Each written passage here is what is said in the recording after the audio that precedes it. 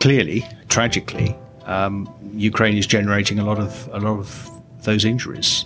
Ukraine will become the subject matter experts in the years ahead, and we'll be learning from them. But in the meantime, it won't surprise you to hear that we're alongside our colleagues in Ukraine to help them do what they have to do to deal with their healthcare burden relating to traumatized people and people specifically who have lost limbs. Welcome to the Veterans in Politics podcast. I'm your host, Johnny Ball, and this week's guest is the Right Honourable Dr. Andrew Murrison MP, the Minister for Defence, People and Families at the MOD. Now, if this is your first time with us, thank you. Welcome to the show. Do look back at the back catalogue of some 90 episodes over the last 3 years with Veterans in Politics. And if you're one of our loyal followers and fans, a simple thank you from me. Don't forget to hit subscribe, and you can also hop over to YouTube where we've got this episode in glorious Technicolor, filmed on site at the Ministry of Defence's main building at the heart of our defence in Westminster. Now, Dr. Andrew Murrison joined the Royal Navy in the 1980s, serving a regular career as a medical officer. Upon leaving the Royal Navy, shortly after, he then rejoined the reserves, where he still continues to serve today and has deployed on operations as a reservist to Iraq and most recently on Op Rescript during the COVID-19 pandemic. We discuss his role. We also look at things such as Ukraine, the Invictus Games, where I first met the minister, as well as his family. He remarkably has 5 daughters. I mean, I have one and just about cope. And 2 of which of his daughters also serve in the armed forces. Remarkable. So thank you, Minister. I hope you enjoy the show. And don't forget, you can support our show by leaving a rating, hitting subscribe, or if you're feeling extra generous this Christmas, you can also become one of our subscribers for the cost of about a cup of coffee a month. Right, let's get to the show.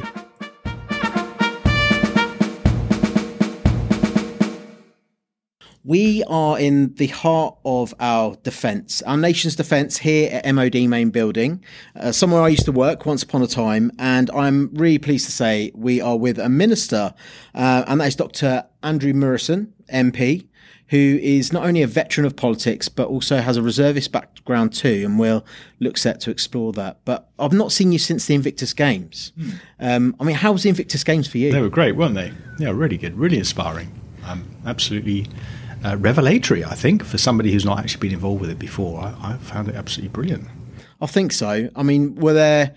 Did you find the interaction with the other nations as well? Because clearly we've got our own community, but in terms of the other nations, 21 nations in all, how did you find that? Including Ukraine. Indeed. I think one of the great things was the reception that the Ukrainians had at Invictus, which was just extraordinary, wasn't it? I think so. I don't think it was unsurprising as well. There was definitely love in the room. Yes, there was. And also the interaction between the individual athletes as well, and those from our own Five Eyes community. The Danes as well are really bonded with, particularly over those shared operational experiences like Afghanistan. I just think it was a unifying purpose. But we were robbed, weren't we, with the wheelchair basketball It's by the Americans. Bit too soon, if I'm honest, to talk about that. I've got many friends, but what a spectacle!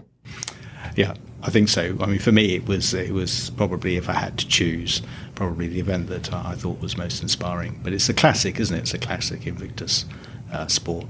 It is, and it's exhausting watching it. I have to say, I still had a cycling event to complete, and I had to kind of make sure the batteries were in check when it came to preparing for that, because the excitement of the wheelchair basketball and the sitting volleyball as well, similar kind of atmosphere.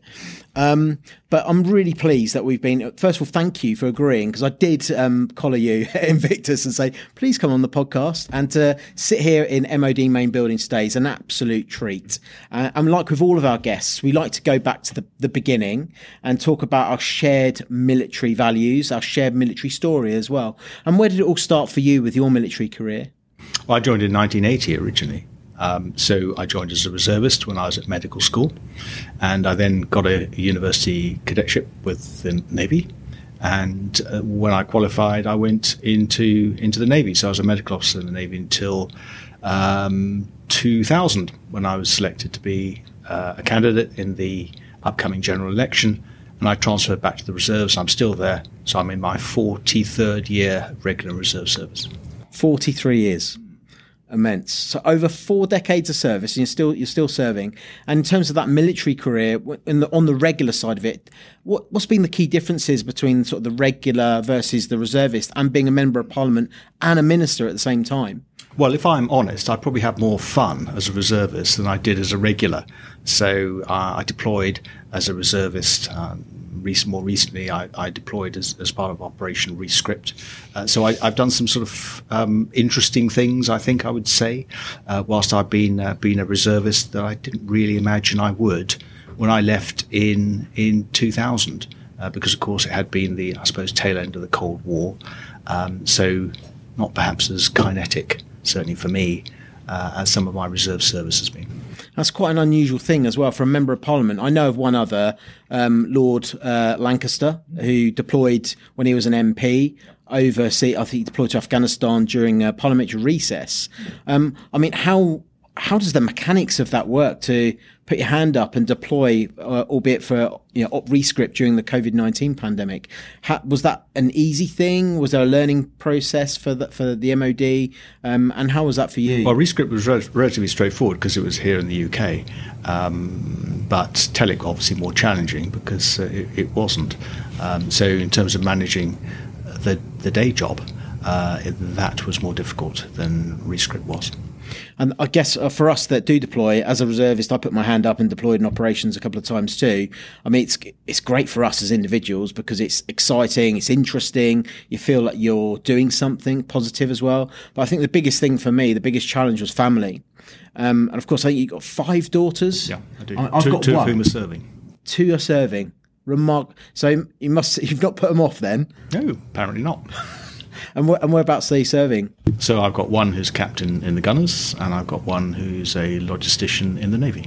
That's a question I was always asked, actually, about when you serve. Would you want my little girl's only 3.5. Would I want her to serve?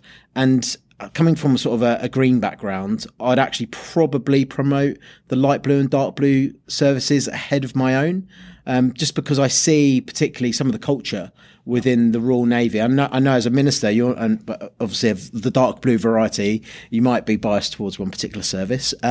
But we're keen to champion tri-service, of course, in all that we do. But there's just some of the people I've met recently, particularly through Invictus, actually, there's something about their character that's quite appealing.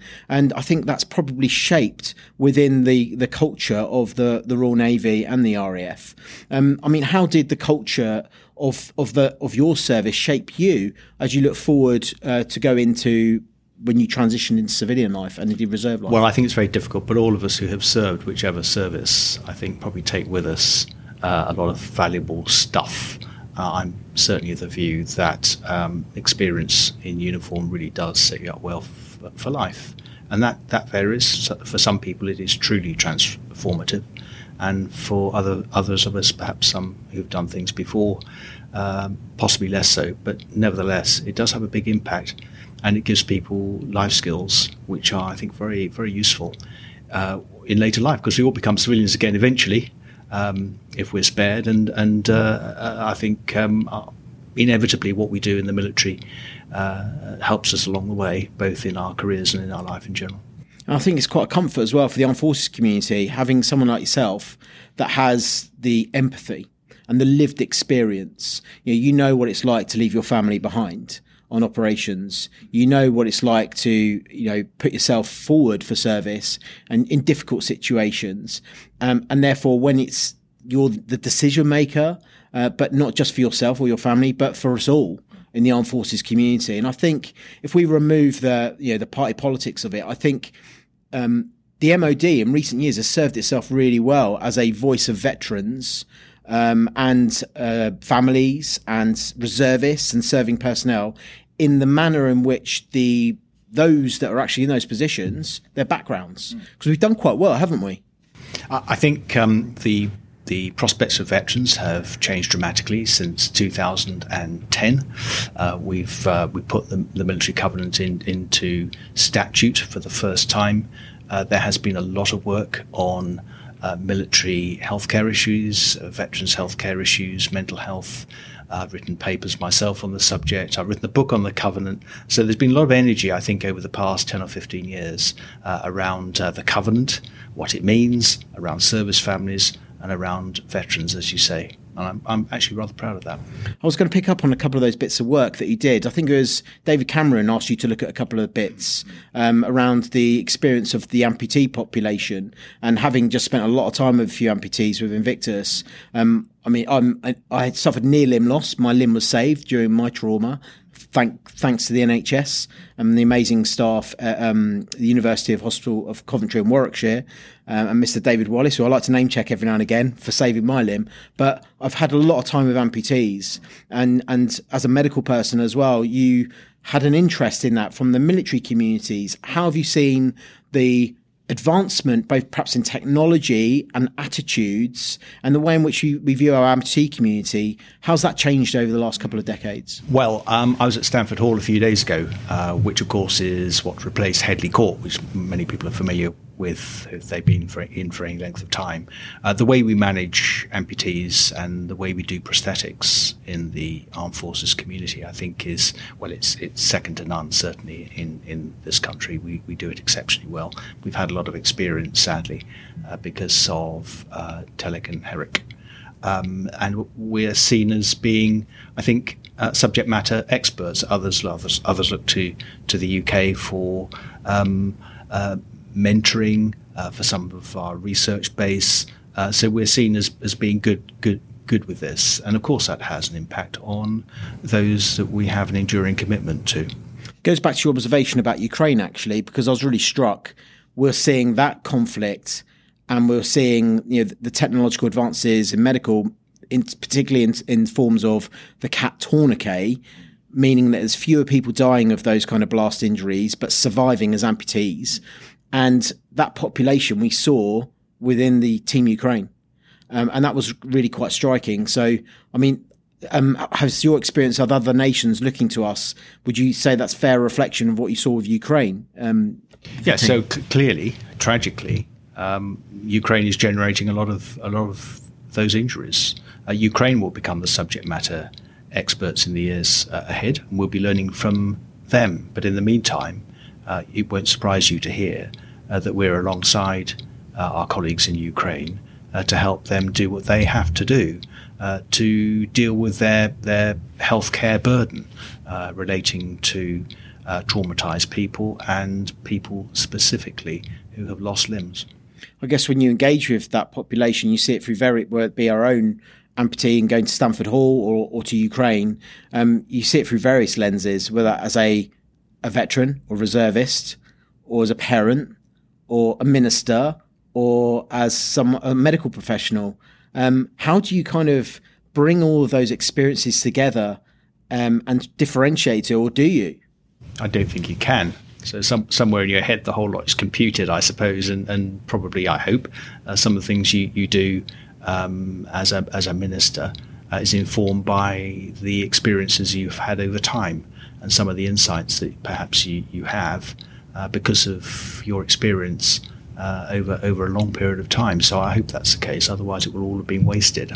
Yeah, I think it leads me on to another point, is that some people unfairly point to politicians as being out of touch. And having worked for a number of MPs, including Secretary of State for Defence as his agent back in the day, I know that's not the case, because first of all, you have surgeries where people's real world experiences are there front and centre in front of you, your correspondence, but the lived experience that you've had through service and through your medical profession, I think that's an unfair charge. Would you agree? Yes, I think it is. But of course, the contrary argument is what sells column inches. I suppose I could reflected upon that on Sunday night when I was working through my constituency correspondence, which I normally do until fairly late. That does give you an insight into the ground truth, which I think is denied to many others, no question. And like everybody else in the House of Commons, I do my advice surgeries, and people come see me, bend my ear. I go knocking on people's doors and get it from them sometimes both barrels, in the way that my colleagues do. I engage with by-elections and spend days on end knocking doors and hearing people's issues, concerns and complaints. So I think it's wrong to suggest in this country that elected politicians are out of touch. In other jurisdictions, perhaps where things are a little bit more remote because of the way people are elected, perhaps, and not directly accountable to constituents and to particular areas, things perhaps that accusation probably could stick, but certainly not in the UK. Yeah, we're really lucky, aren't we? We can walk into our parliament, it's a public building. We can mix in amongst MPs. We can see our MPs. I mean, I don't know if you've ever tried a member of the public or any of our listeners try and contact an American politician. It's impossible. You can't even do it on Twitter. They're all closed down. You can't DM them. If you want to email them, there's no email. You have to go via contact forms and obviously get filtered out because you're not an American. That's exactly right. And they have vast staff. So if you're lucky, you'll get to speak to a staffer. You certainly won't get to talk to the principal. Unless, of course, you want to be a donor, when I suspect probably things are rather different. But certainly if you're simply a constituent, given the size of constituencies in the House of Representatives and the buffer that the large staffs congressmen have, it's very difficult to have the sort of conversations that I have with my constituents on a daily basis.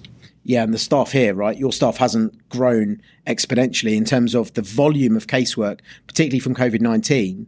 I'm told, as anecdotally, increased. Is that right? Yeah, there's no doubt about that. So I had that conversation with my staff all the time, and there's no question of a doubt. In 2001, when I was elected, most of the correspondence was actually handwritten letters, would you believe? These days, if I get a handwritten letter, I'm delighted. I mean, it's so refreshing.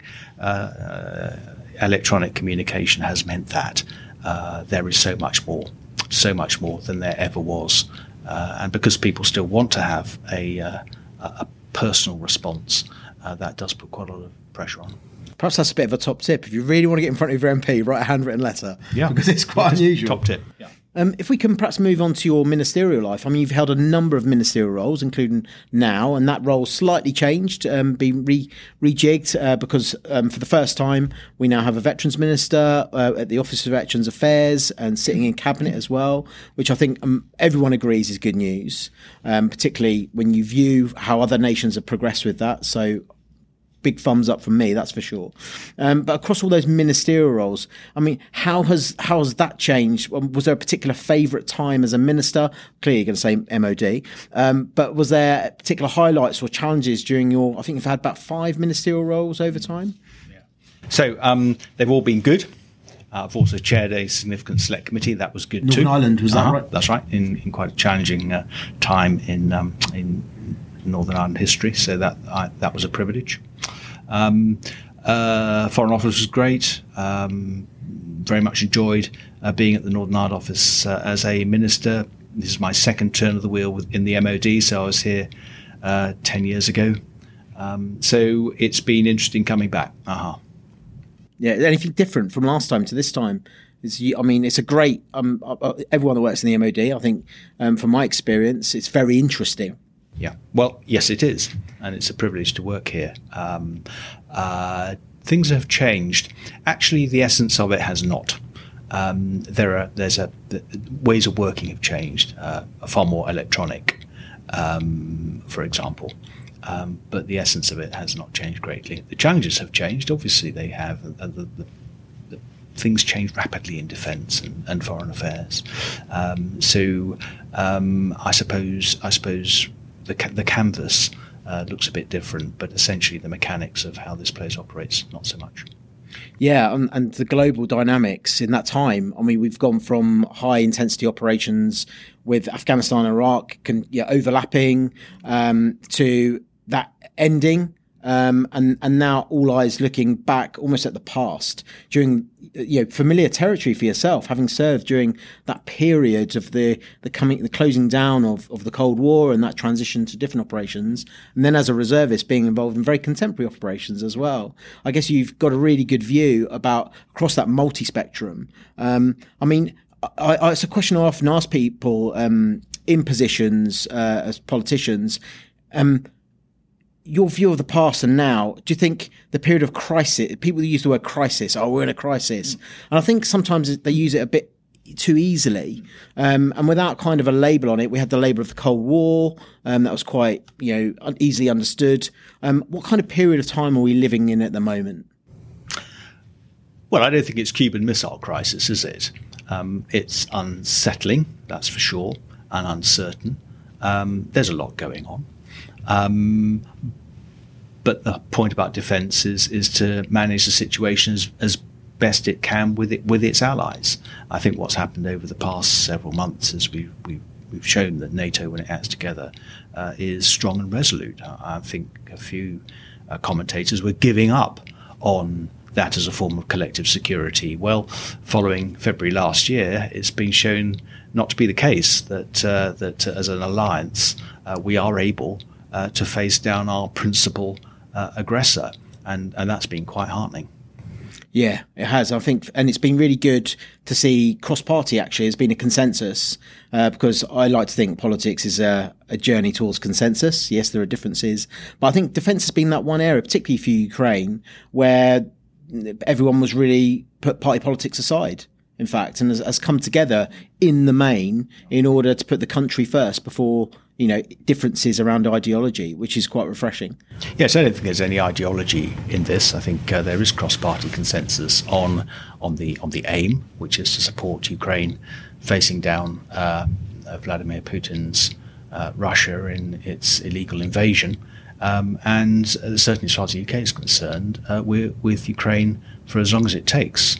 And it's been good that the UK has been, I think, probably in the forefront of that. Yeah, I agree. And as we record this, there'll be people on operations globally around the world. This will be going out just before Christmas, and people will be listening to this over Christmas as well. There might be people on operations now listening to this in the far-flung part of the corner of the world, hopefully, because I've got a massive podcast audience, obviously.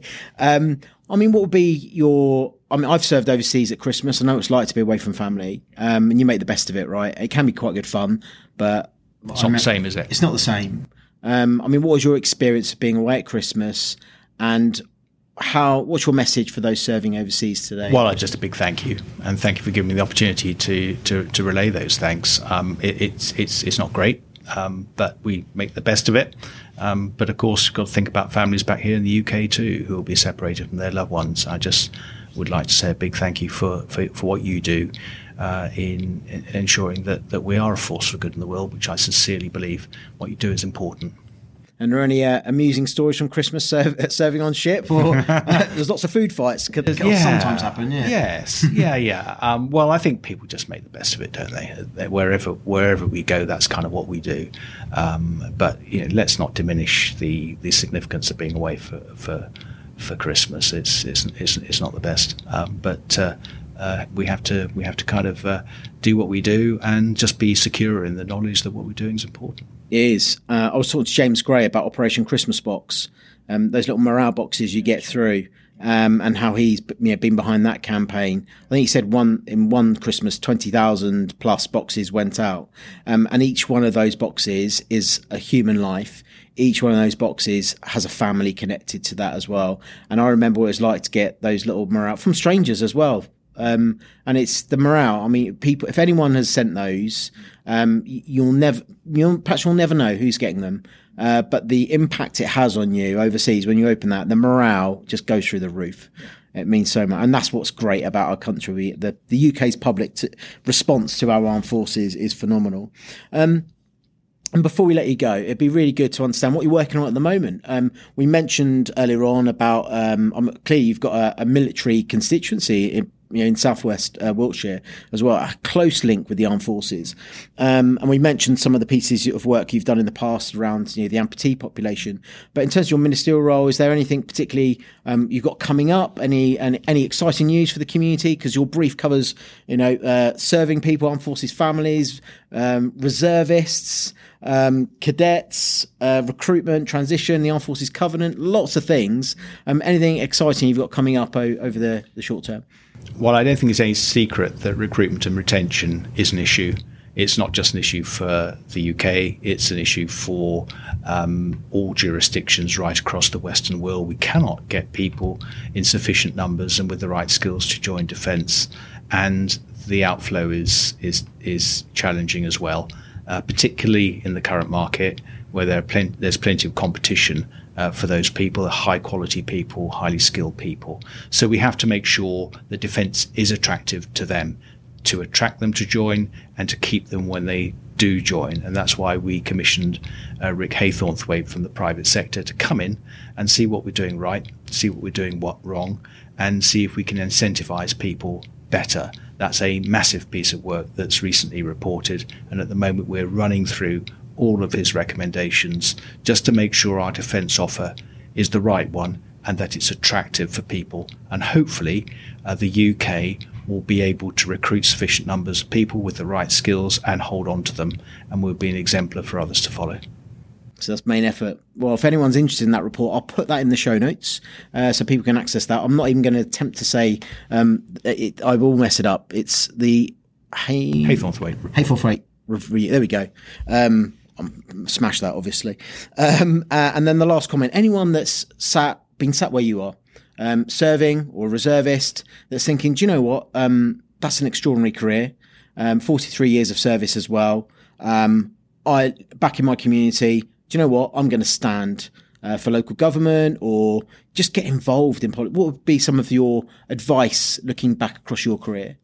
Well, I would say go for it. Go into it with your eyes open, though. If you want to be a politician, go and knock some doors, speak to some people, because you may not like it. Get elected as a councillor, I would certainly recommend that, something I never did, and that very much to my detriment. But yeah, if you want to serve community, then elected politics, although it's got a bad name at the moment, probably, I think is an honourable and worthwhile thing to do with your life. Minister, thank you very much. We'll leave it there. Thank you. Thanks to our guests, and thank you for listening. If you've enjoyed this podcast, hit subscribe now. Alternatively, you can support our mission by checking out in the show notes below, where you can rate, donate, or become our mate. Thank you.